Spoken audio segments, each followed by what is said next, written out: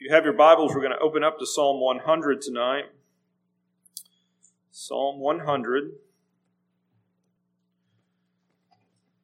We'll start in verse 1, Psalm 100.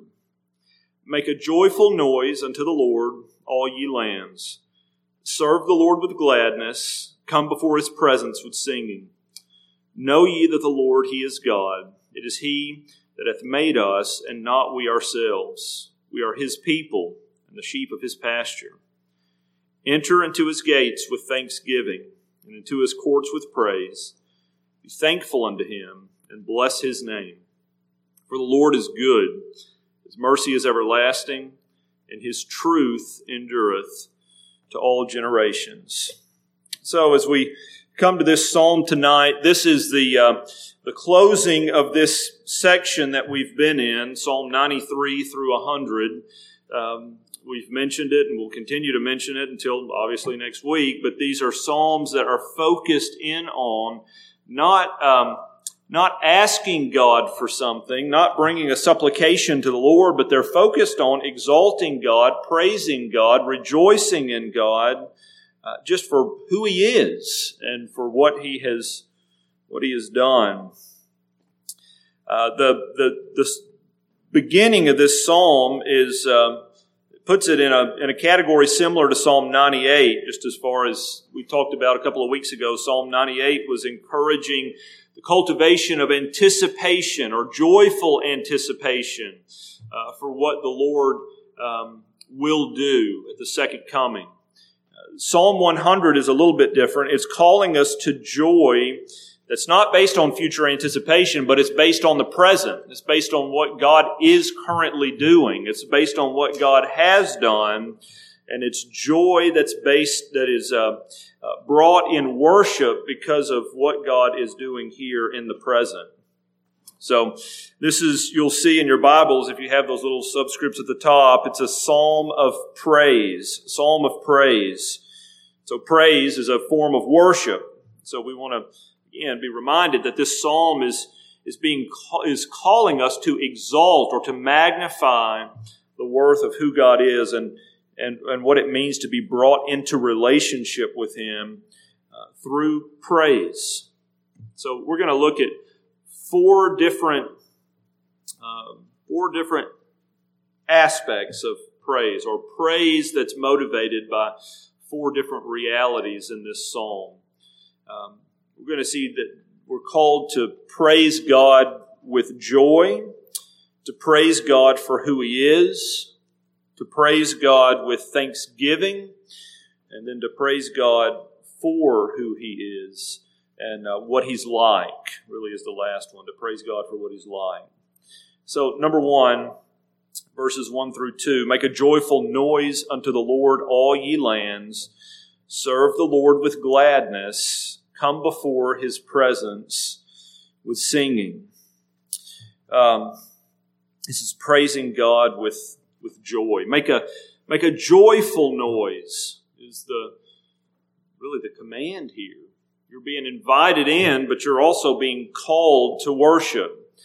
As we said with Psalm 98, Isaac Watts wrote the hymn Joy to the World based off of that psalm because his estimation was that there was a lacking of joy in the worship services. That worship was something that had become something less than joyful.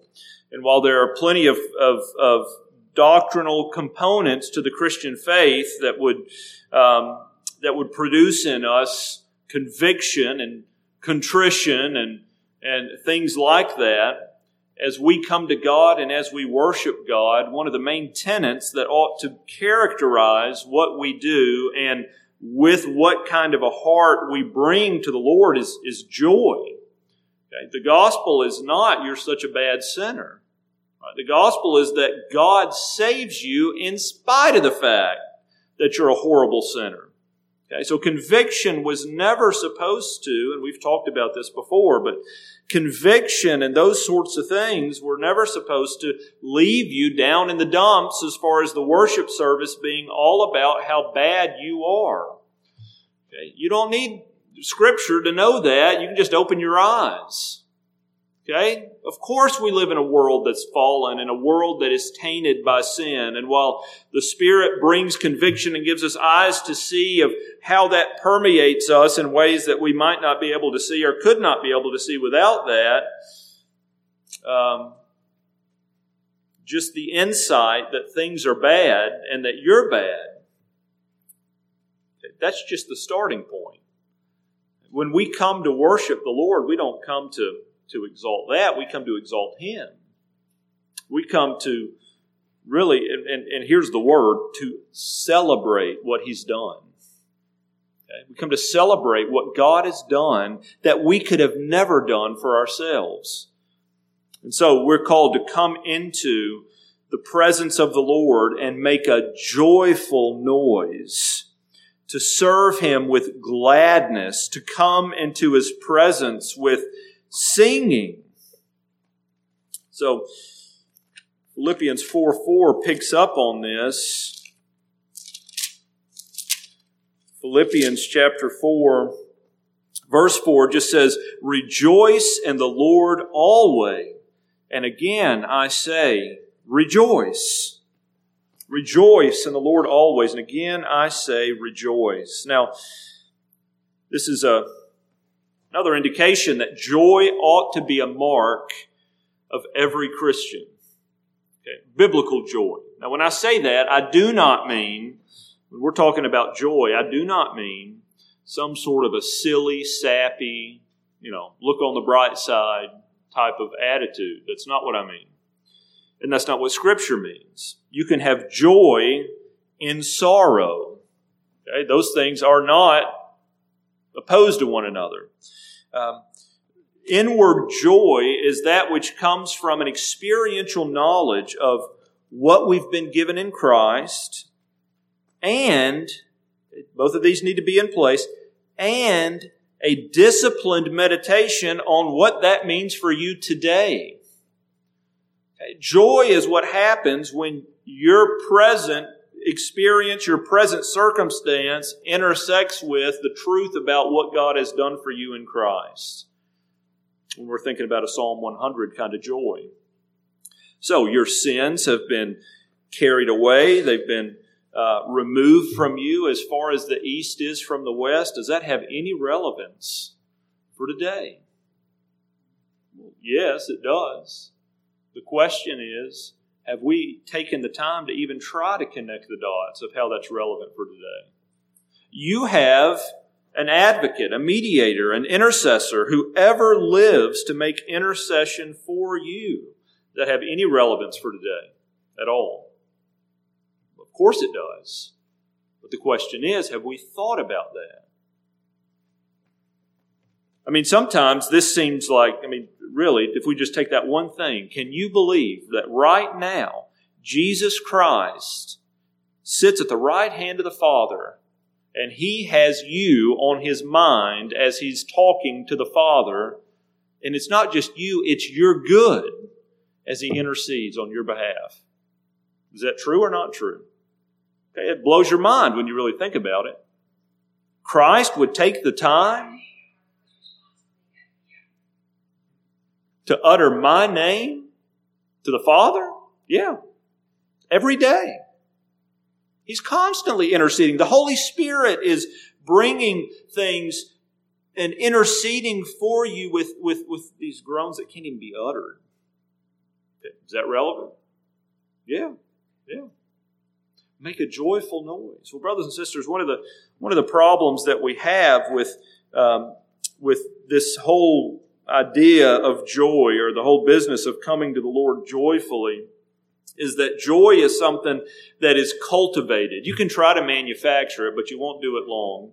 Okay? It's hard to manufacture. It's obnoxious when you see people manufacturing it. It won't last long, but it can be cultivated. And how is it cultivated? Through discipline.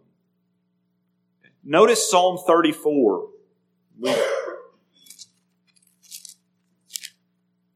Psalm 34. I will bless the Lord at all times. His praise shall continually be in my mouth. My soul shall make her boast in the Lord. humble shall hear thereof and be glad. O magnify the Lord with me, and let us exalt His name together. Now, what you'll notice about the psalm is that the psalmist here in Psalm 34 is not telling you about what he's doing in the present. He's not telling you about what he did in the past. He's telling you about what he plans to do in the future. Okay, it's I will. I will what? I'm going to bless the Lord at all times. That's intentional. That's intentional.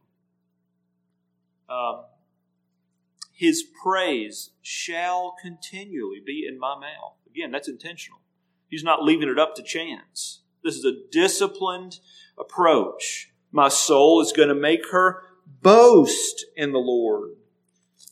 Magnify the Lord with me. Again, this invitation to come in. Well, where's the joy in all of that? Well, joy comes, again, as we think about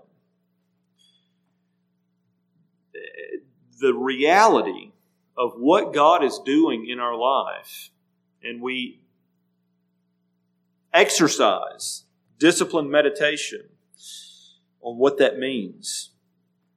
We can go 3-4 days between services and not think a smidge about what has God provided for me today. What has He given me today that I wouldn't have had otherwise? What has He prevented that I just barely gave a second thought to and kept on going? So, if we want joy and if we want to praise the Lord with joy, then we're going to have to think about what the Lord is doing. We have to be intentional about that. And so, when we're thinking about the psalm and as it's laid out together, really this is a psalm that is meant for corporate worship as we come together. It's obviously individuals coming together, but it's a corporate psalm. And it's a call for us to express our joy-filled praise to God through song. We talked, several weeks ago now about how the reason we have a portion of our service that's dedicated to singing to the Lord is because that's what the Lord wants. We're commanded to sing. If we want to know how to bring acceptable praise to the Lord, then we bring what He's told us to do. And in God's form of worship, singing is a high priority. Sometimes folks say, well, I just can't sing. Well, it doesn't matter. You're not commanded to sing a solo. Okay? You're not commanded to be in the spotlight, but you are commanded to sing praise. Okay? And the emphasis is on the praise, not on your singing voice. And so we're called in Psalm 100 to express this joy-filled praise about what God has done for us through song. Now again, it doesn't mean that we can't sing a minor tune, or it doesn't mean that we can't sing songs of contrition, but it does mean that as a whole, our worship service should be, when I say worship service, the singing portion of our worship service. We mentioned this already, but it should not lead us to grovel and wallow in our sin nature. But it should lead us to rejoice, to celebrate, to praise God for who He is, for what He's done, and for what He is doing in Christ Jesus. And we're talking about emphasis here. Okay? So obviously, I do believe we have a sin nature. But when we come to celebrate God and what He's done, it makes no sense for us to put all the emphasis there. Okay? That gets us to where we're going. But that's not where we stop. So praise God with joy. Praise Him with joy. Secondly, praise God for who He is. Praise God for who He is. It's verse 3. Know ye that the Lord He is God. It is He that hath made us, and not we ourselves. We are His people and the sheep of His pasture. So, praising God for who He is. Well, how do we do that? Well, number one, we have to know who He is. When I say that, I mean that in a couple of different ways. Number one, we have to be brought into relationship with the Lord. That is, we have to know Him in an experiential way. But then after that, our knowledge of God and who God is needs to be informed by Scripture. So if we're going to praise God for who He is, we need to know something about who He is. This verse gives us three realities about who the Lord is and three different aspects that should stir our hearts to praise and to praise Him joyfully. Number one, in verse 3, it says, "Know ye that the Lord, He is God." Okay, the Lord, capital L, capital O, capital R, capital D. It's been a while since we've emphasized this, but we did it enough at the beginning that maybe you'll remember. This is the word for Yahweh. That's the covenant, the God of covenant loyalty. Know ye that the Lord, He is God. This is the true God, the one true and living God, and He's the God of covenant loyalty.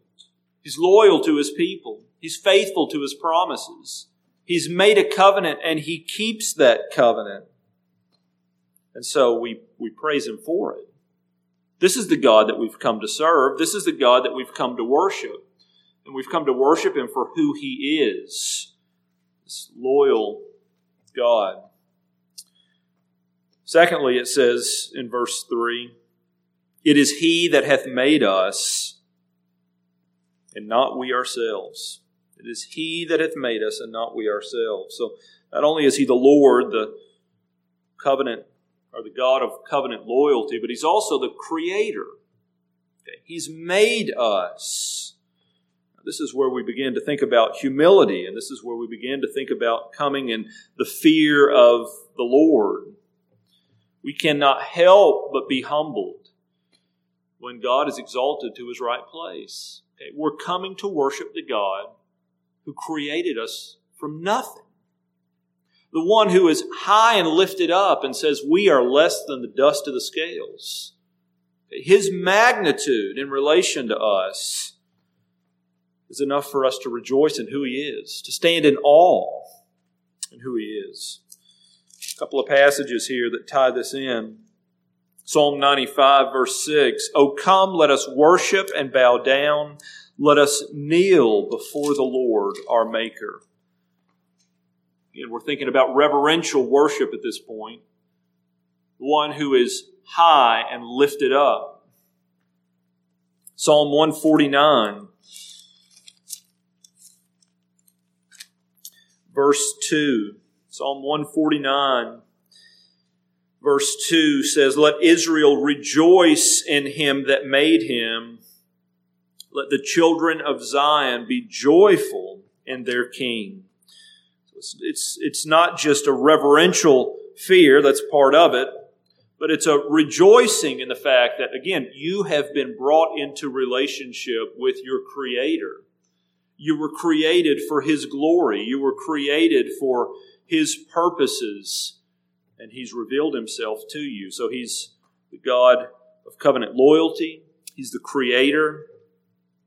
Third, He's the Redeemer.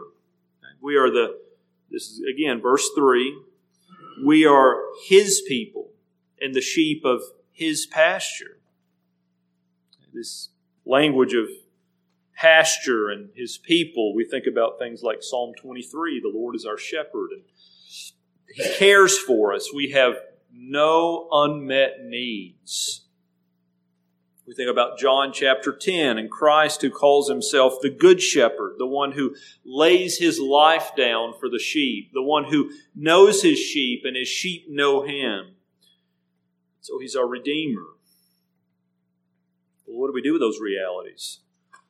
Well, Psalm 100 says they ought to stir us to praise. They ought to stir us to rejoice. They ought to stir us to exalt and to worship Him in a joyful way.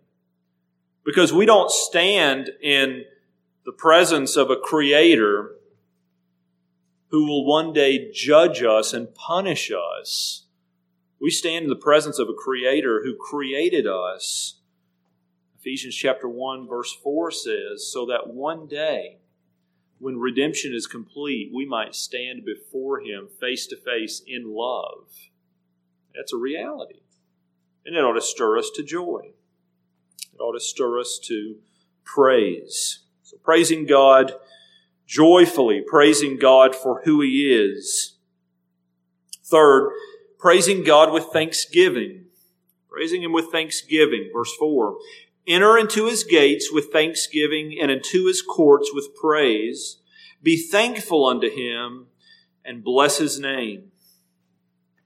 So really the two commands here are to give thanks, to bless His name.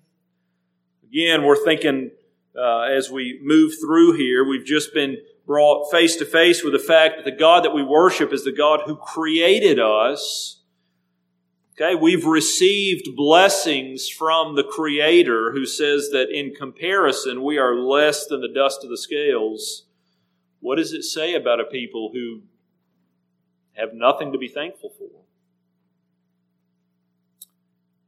Okay, if we don't know God, if we don't understand who God is, then the thanksgiving part might be a little harder. But if we understand what we've been given in Christ, then thanksgiving, just like this joy-filled praise, thanksgiving ought to be the mark of a Christian. We've received, just today, hundreds of blessings from God, hundreds of favors from the Lord, both material and spiritual.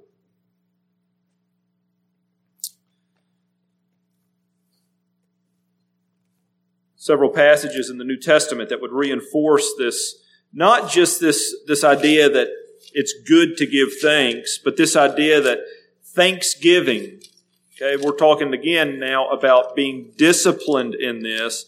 Thanksgiving ought to be a mark of a Christian.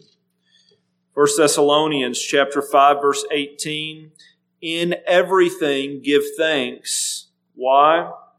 For this is the will of God in Christ Jesus concerning you. Okay, we could look at Hebrews chapter 13, verse 15, where he talks about us bringing the sacrifice of praise and thanksgiving to Him through Christ. And we go back to what we said about song and singing. Why do we sing? Because God commands it. God delights in it. God wants it. Why do we give thanks to the Lord? Well, we could make the argument that it's logical. It makes sense that we would give thanks. But we also go to the place where we say we give thanks to the Lord because that's what He wants us to do. You want to honor the Lord? Learn to say thank you on a regular basis. You want to honor God? Cultivate the discipline of thanksgiving. Why? Because a Christian who is not thankful is a Christian who is ignoring God's work in their life. There's no other way for that to work. God's not asking for flattery. God's asking for what He's due. Ephesians tells us that this is a mark of a Spirit-filled Christian. That's just someone who is walking in step with the Spirit. Ephesians chapter 5, verse 18. Be not drunk with wine wherein is excess, but be filled with the Spirit. And now we're in verses 19 and 20, we're thinking about praise and we're thinking about really Psalm 100 kind of things. Verse 19, speaking to yourselves in psalms and hymns and spiritual songs, singing and making melody in your heart to the Lord, giving thanks always for all things unto God and the Father in the name of our Lord Jesus Christ. And so praising God through thanksgiving, it's the mark of a Spirit-filled Christian. Awareness of what God has done, awareness of what God is doing. So, praise that is joyful, praising God for who He is, Praising God with thanksgiving, and then last, praising God for what He's like. Okay, praising God for what He's like, back in Psalm 100.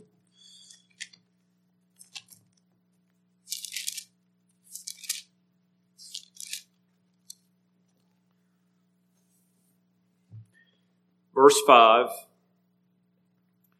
This is tied to, you can see the verse starts out with the word for, which is because. So it's tied to us being thankful and blessing His name.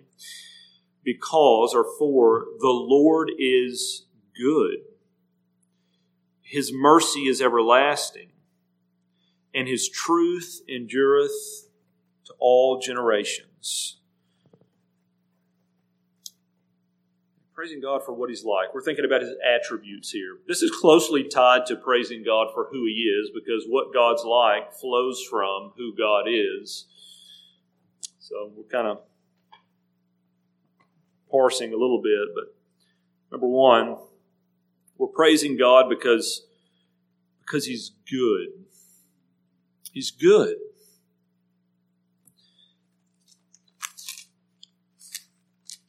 Psalm 107 says it this way. Psalm 107, verse 1. Oh, give thanks unto the Lord, for He is good, for His mercy endureth forever.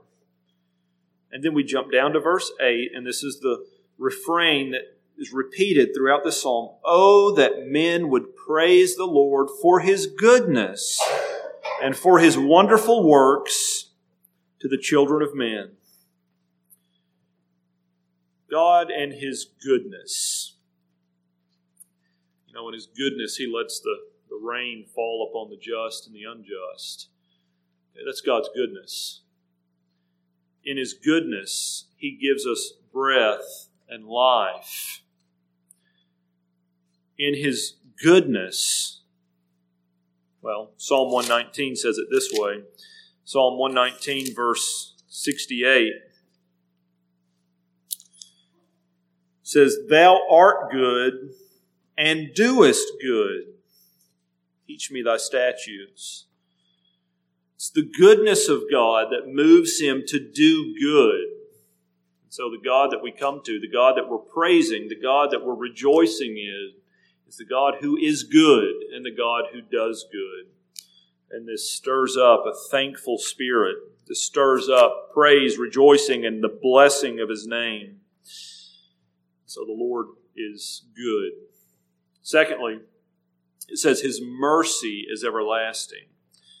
His mercy is everlasting. Now, this word mercy here is a word we've highlighted several times as we've been in the Psalms.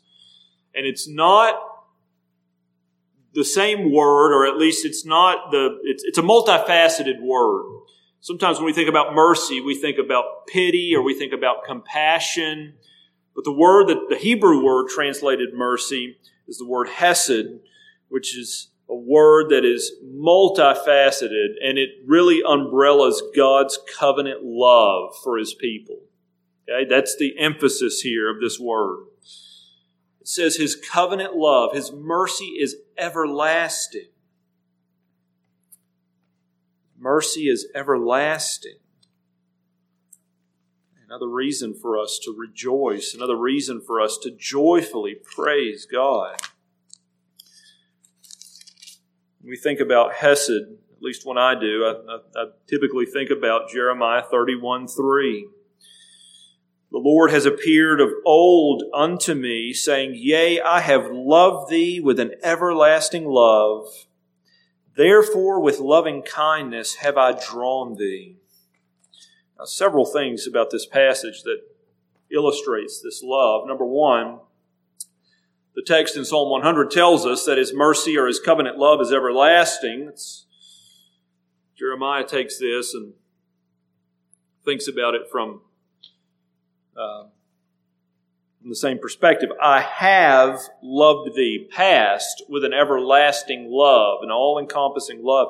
But then he says it's with loving kindness that He's been drawn. So, one practical thought here that should move us to praise, should move us to rejoice.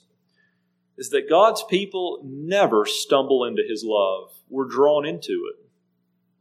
And He's the one doing the drawing. You know what that means?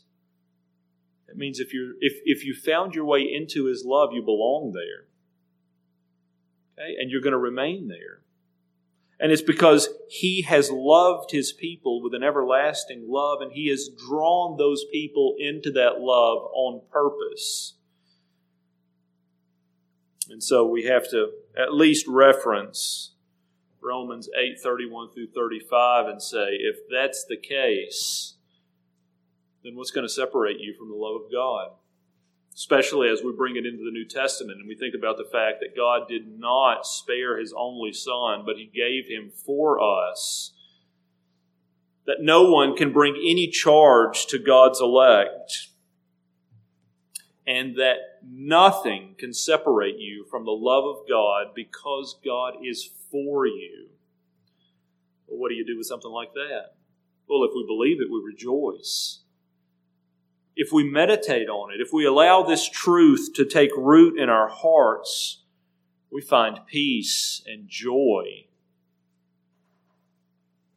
And so He's good. His mercy is everlasting.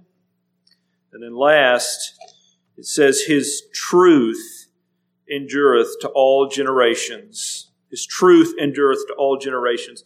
The word translated truth there can also be translated His faithfulness endures to all generations. So we could think about it really from both aspects. If we're thinking about God, we're thinking about His person, we're thinking about His character. The only reason that God's truth is something that we can rely on is because God is faithful. Right? And so a faithful God communicates faithful truth to His people. So we're talking about really things that overlap. His truth, His faithfulness endures to all generations. Now think about this.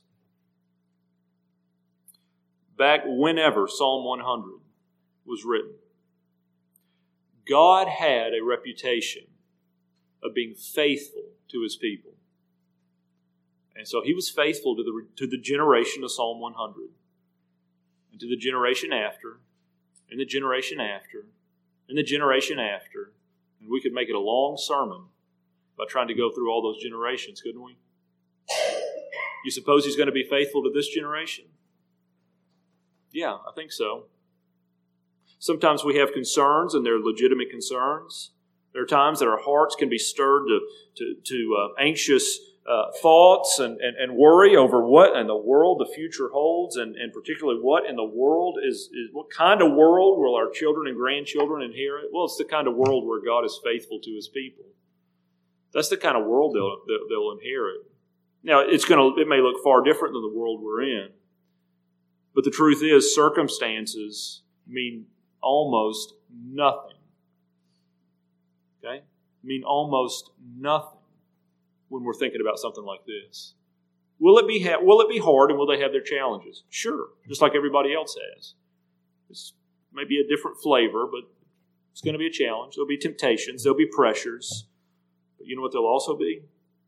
A faithful God whose faithfulness endures to generations past, generations present, and generations future. So what do we do with a truth like that?